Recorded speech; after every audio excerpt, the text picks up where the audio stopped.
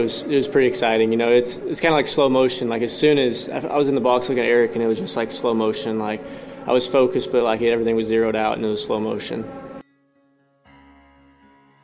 This is Season 3 of The Score, the Team Roping Journal's regular podcast, where the team roping world talks.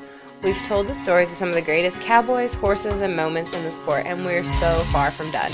In 2020, we'll bring you more of what you've come to expect, like interviews with the best cowboys and cowgirls we know, and we'll dive even deeper into subjects you care about. Look for more audio editions of the Team Roping Journal stories you might have missed in print, and learn about the great horses shaping the sport and great challenges facing our industry. All this and more in 2020. I'm Chelsea Schaefer. Hey everybody, we just watched the first round of the team roping in Arlington, Texas's Globe Life Field, and it was really something to see. I hope you all caught it at home on the Cowboy Channel, but if not, I've got an interview with Eric Rogers and Peyton Bray teed up and ready for you.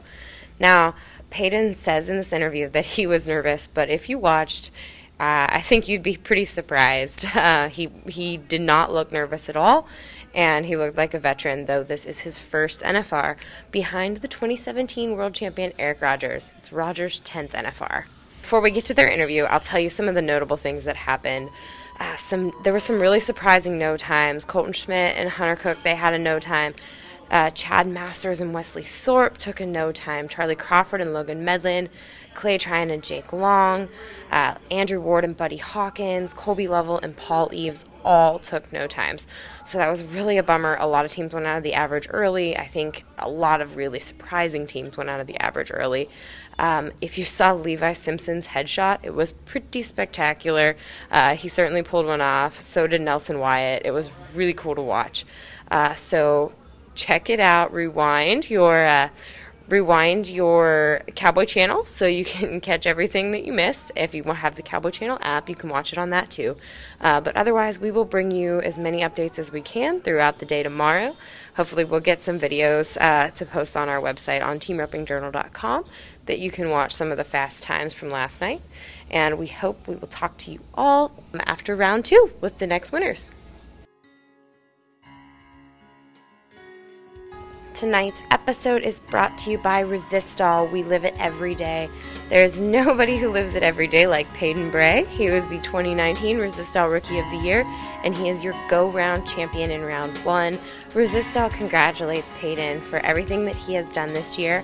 They are proud of him. They were proud that he was the Resistol Rookie of the Year, and they are proud that he wears a Resistol.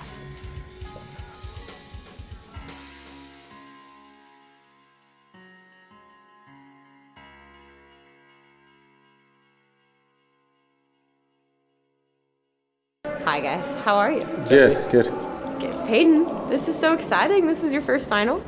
Yes, ma'am. Yeah, tell me about what was it like riding it. It's a totally different experience than Thomas and Mack, do you think? Or To me, I had a pretty similar feeling to Arlington, or not Arlington, I guess right next door, but AT&T Stadium over there in Jerry's World. It had a pretty familiar feeling, kind of the atmosphere, the big screen, the one big arena, the big stand. But I was kind of freaking myself out a little bit. I was warming up and I wasn't even nervous, but it was pretty exciting. It's kind of like slow motion. Like as soon as I was in the box looking at Eric, and it was just like slow motion. Like I was focused, but like everything was zeroed out, and it was slow motion.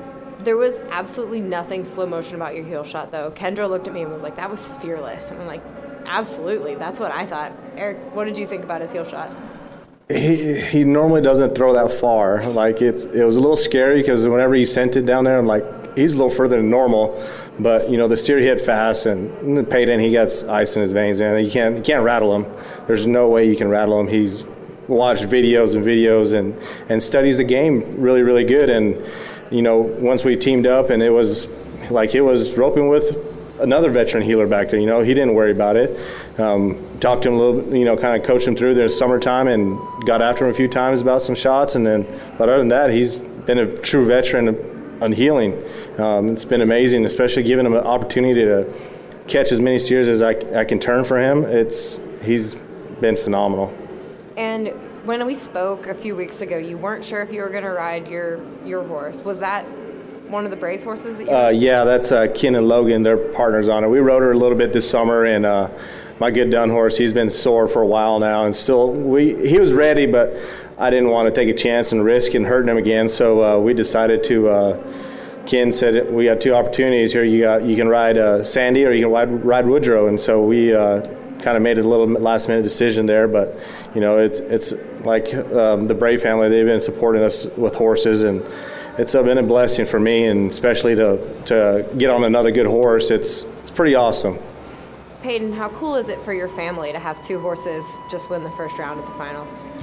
It's pretty special. Logan he used to pick me up from school just like Eric used to, and he used to live right in the road from me, and he's always been very inspirational and a positive, public figure in my life. And then him and Eric are really good buddies, so we're kind of like one big family. But then it's pretty special. The horse I rode, Slider, he's 12 this year. My pawpaw back home, he could make it here because of his sickness a little bit, but he picked that horse out of a crop of colts, and then we halter broke him. And then Marty Becker put about 9 months training on him. And then I've rode the horse for literally 9 years, and he's 12 now. So it's pretty special. And then the other head horse that Eric rode a little bit this summer, my dad, we picked him out of that same crop of colts, and then my dad trained him himself. So it's pretty cool for us to have two good horses, and then, the bloodlines, but just more so for the family. Marty's here helping me with my horses, and then my grandpa picked him out, and then my dad and I did a lot of work with that horse, so it's pretty special. The bloodlines, what are they? I don't ride papers, but it come off the Montgomery Ranch in Cruel, Texas, and they had racing horses, and then they bred some cow into them. But that horse has been a sure blessing to me. He's been my good one. I text you the papers. Yeah, I don't know if you want to look at them or not, but that's what they are. I wanted to put you on the spot and see if you just rattle it off like Ryan Moak style. But Eric, how much? The Brave family has meant so much to you. It's been a really long road together. You guys have been. I remember him as a little kid running around with you guys. How did you guys get connected to the Braves? Well, the reason why I got connected with the Braves is through Classic Ropes, and then when I was just getting started and didn't really know anybody here in Texas when I left the res. And B, she's like, come to our house. And so when I went to her house, it was like home away from home.